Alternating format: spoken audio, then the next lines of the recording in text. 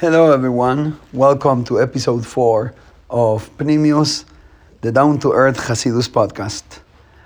Today's shiur was sponsored by a generous listener who chose to stay anonymous, and it's in honor of Gimel Tammuz, the 3rd of Tammuz, which is the day of the Ilula of the Rebbe. And so for us, obviously, this time of the year has a very deep significance. And especially that Gimel and Yud Beis, the 3rd and the 12th, 13th of Tammuz, are very special Chassidic dates. We know that in the previous generation, the previous Rebbe of Lubavitch was incarcerated by the communist regime and tortured, etc. And only the day of Gimel Tammuz, they told them that instead of giving him death penalty, they're going to send him to exile. And then 9 days later, they told him that they're going to free him completely. So these are called the days of deliverance, that's how you say, for basically the day that Hasidus and Yiddishkeit in general beat the anti-God communist regime of the time. And that's considered the Hasidic Yom Tov. In that Hasidic Yom Tov, the previous Rebbe, every year celebrating this special date, he would give a mimer. And most of the times, the Dibur HaMaschil, the passuk with which the mimer starts, was one of the psukim of the Tehilim, where the Tehilim that we say for Hallel, right, when a miracle was performed to Am Yisrael, a significant miracle. We say Hallel, and that day we add a special prayer. And so from those psukim, a mimer on one concept from there. And so there is a mimer of the Friedrich Rebbe during this, one of these Maimorim that starts with the passuk, Hashem li be'oizroi, Hashem is with me, with my helpers, v'ani er'eh besoinoi, and I will see my enemies. But there is something there in between. I will see the fall of my enemies. I will look in triumph over my enemies. Something like that is the different translations in the Meforshim. Now, if we think about it, the concept that we're saying, like Hashem will help me and I will see them fall, it's like enjoying revenge. It sounds more like an animal impulse of the Nefesh Habamis, and it doesn't sound like something that you want or that you appreciate. It seems more like the Jewish version of the famous Chinese proverb that says, don't worry, sit still by the waters and you will see the bodies of your enemies float by. Keilu, that enjoyment of the passive, active revenge, that doesn't seem like a real Toradic value. And actually, the Chachomim teach us that when it says Itamu chatoim mino oretz ureshoim oideinom, the Tehilim, in Tehilim, David HaMelech says, let all the sins disappear and there are no more reshoim, no more bad people because there are no more sins. And Chazal emphasized that David HaMelech is not asking, kill all the bad people. He's saying, no, don't exterminate the bad people, exterminate the bad circumstances or the bad traumas or the bad situations that a person goes through, and therefore the Yetzer Hara makes him do the wrong thing. But we pray for the bad things, situations, unfair actions should disappear, and not the actions, the wrong actions, and not the bad people, because we expect them to do tshuva and become better. So you shouldn't enjoy the fall of your enemy. Pray for him to change, to become a good person. But for sure, if you feel that revenge in your heart, like I want to see you fall, that bitter feeling inside, you should control it, not feel proud of it, and much less daven for it. So what does it mean that David HaMelech in Tehilim is praying, let me see with the thing with my enemies? In order to understand this, says the previous Rebbe, we need to give a new translation, reinterpret the word seeing. Because the passuk says, Hashem is with my helpers, and I will see, and first of all, it doesn't say revenge. It just said we'll see, as implying 3 dots, ... and you can imagine, with my enemies. But we have to translate and think again about the meaning of the word er'e. I will see, I will watch. So in order to understand that, Chassidus tells us that we have 2 major sensors, right? Chushim, that let us perceive the world around us. Vision and hearing.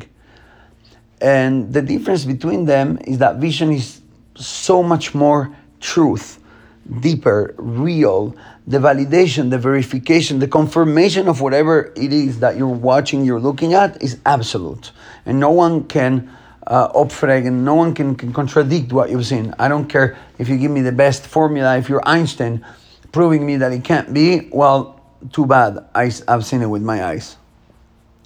Masha'en can listening, when you hear something, I can tell you a story about how I went to Japan and I ate sushi, and I believe the story and I understand and it makes sense, right? You said a type of food that they serve in that type of place, so the story makes sense, but then, and I believe you. And then a week later, someone will show me, I don't know, a picture of you with him in another country, so it wasn't truth. In other words, something that you hear, something that you calculate, something that you put together with the ability of your brain to understand the Tetris of life, is not 100% confirmed, even though it really feels like that in your mind. The real confirmation of something is when you see it. That's why actually in English, I find it interesting, me that I came to English as a second, third language, and not the language I spoke from childhood. It's very interesting that when you want to say to someone that, okay, you're telling me something, but I am not convinced 100%.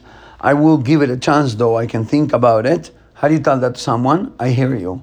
I hear you is like, okay, I don't really agree, but fine, I hear you. Then when you're sure about something, you're like, oh, I see it. Now I see it. We even use it in modern languages. When you see something, you get the point. When you get the point, is a much deeper confirmation than when you understand it, when it happens in the logic part of your brain. That's a simple thing that we all experience and we know. Now that we know this, we can take it a step further and give it a deeper interpretation when we're talking about a style of life that's based on hearing. I'm living my life according to something that's like far away, somewhere there. My connection with Hashem, it's like, yeah, I hear you. Or when you actually see it, when you really feel it, when you're connected, when you're with all of your being, that's your natural way of being. It's like the difference between being fully convinced or folgen, the word is in Yiddish, listening, doing what the older ones or what the smarter ones are telling you to do. It's still a maila. It's still a good thing. We call it Kabbalah soil, the acceptance of the yoke, of the divine yoke. Even when you don't want it, you accept it upon yourself and you commit. Fine. But that's not it's not your inyan that you're doing. You're doing it because they told you to. It's like the example, I think we mentioned this example once. Imagine a case where a young teenager gets hurt, lo aleinu, and loses his memory. And then his mother goes visit him in the hospital, and she hugs him and cries when he wakes up. And he's like, excuse me, who are you, lady? And like, oh my gosh, you don't know who I am. I'm your mother. And he's like, no, I don't recognize you. Please get away. And the mother's crying. You can imagine the scene, lo aleinu, a dramatic example, right? But listen, because the point is interesting. Imagine that, and now they're trying to help the kid, reconnect with his mother. They're like, listen, you've been in an accident. That's why you don't remember, because the memory part of the brain got hurt and . So here are some pictures of you with your mom last year and the year before and the year before. Now you know your son and mother, and slowly they try to convince him. For the time being, while it's still in process, the therapy, the kid still doesn't feel like a son. So the things don't come naturally to him. He doesn't realize that he has to say good morning or good evening. He doesn't realize that he has to offer her a tea or something once in a while. He doesn't realize that he has to offer her help with her responsibilities of the house and stuff. If he has time, can I please give you a hand with something? He doesn't think of these things because he doesn't feel it's his mother. And so with the doctors prescribe him a list of exercises. It's going to say at 7 a.m. say good morning, extend your lips to the sides. That's called smiling. So smile to the lady, say good morning, and say the following words. Good morning, mother. How was your sleep? And I'm doing it with the tone of a robot on purpose because that's exactly what it feels like to him, to her, to life, to reality. Poor them. It's a sad story. It's a story of anyone who gets stuck in the madrega of serving Hashem with only listening from far. It's a listening type of life. It's not a seeing type of life. If you see your mom, then the hug and the respect and everything else happens automatically without a to-do list. The one who sees walks by himself, whereas the one who hears has to be guided all the time.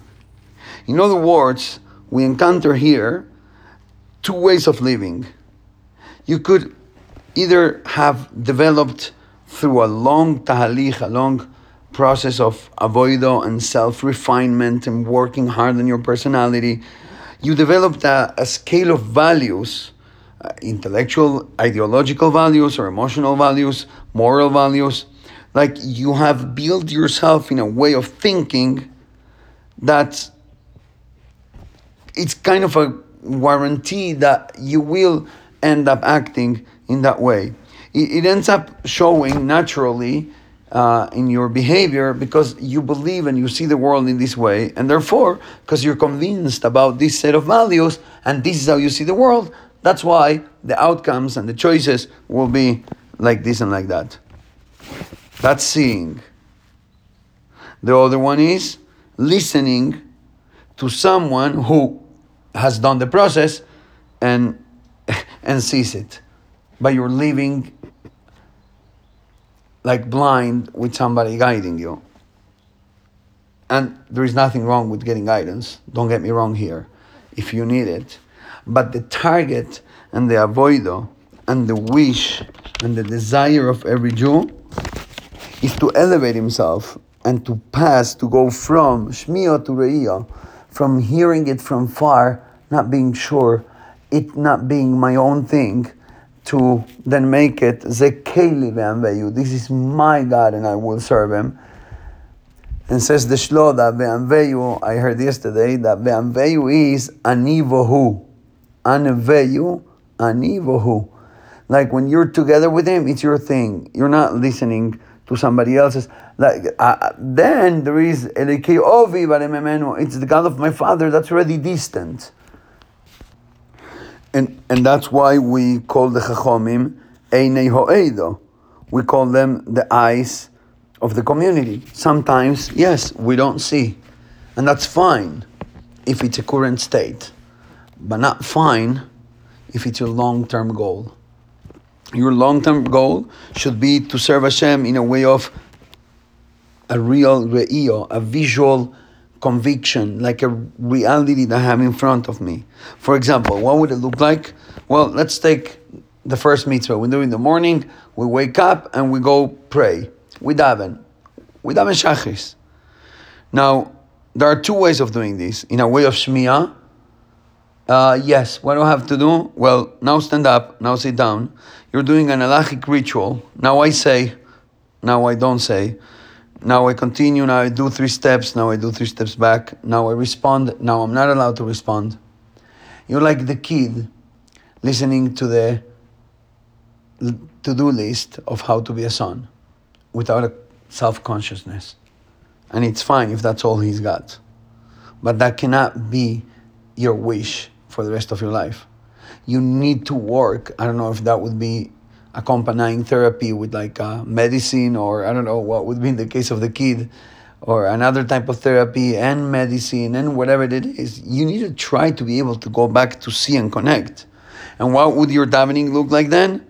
It would look like real connection, like a deep expression for your inner search, an outlet for your soul's thirst, a sensation of self-elevation, a lech lecho, a feeling that you're going on a journey towards yourself and get in touch with your real me and be able to feel yourself, and then realize that inner, deeper self that you love is nothing more than the nitzutz elokus, the little spark of Hashem, and so you realize that you're actually connected and you love Hashem.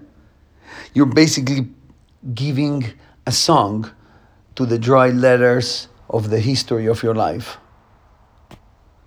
That's davening.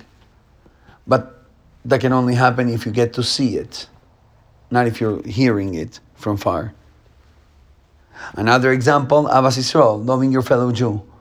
You could be doing the right thing. Look, I give as much as I can, and I'll listen to you 3 or 4 minutes, not more, because you with your mices again, and no. But then, of course, I'll check in the Shulchan Aruch, which is the to-do list, and it says minimum this, maximum that. Fine, I make sure to stay within the limits of the right, and again, it's all right because you're within the limits. And yet, giving in a way of re'iyah would be feeling your fellow Jew, would be feeling his necessity, feeling that just like you wouldn't be able to go on vacation when you're hungry, you can go on vacation because he's hungry. And you know what? I'll give him a hand first. I'll set him up with something. I'll use my connections to get him a job. I'll do something for my friend. Because you care. You're not just dropping the coin in the pushka because you have to fulfill the obligation. You're there with your vision. I think you already get the idea. We could give many more examples and discuss it for hours, but that would be a Fabrengen environment. Hopefully, eventually, maybe that could happen. For now, we'll leave it at that. The $1 million question, though, and I know that everyone's asking this question now, there are a few of you who are still discussing with the value of the idea, but most of you already got convinced and you're just fighting on, yeah, right, it's beautiful, but how do I even get there? The how question. The answer is, Besoinai. Unbelievable. Now you get the point of the passuk. Hashem is my helper. I will see.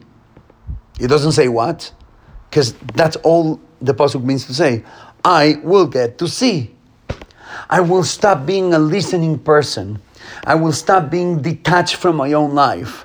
I will stop being just an evolutionary expression of another smart rabbit that works only according to the genetic programming that he has inside.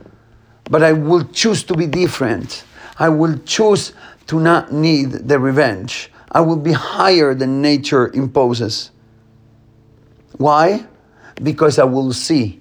V'ani I will get to the madrega of vision, to the madrega of connecting with the real values of life in a true way. When that happens, when does that happen?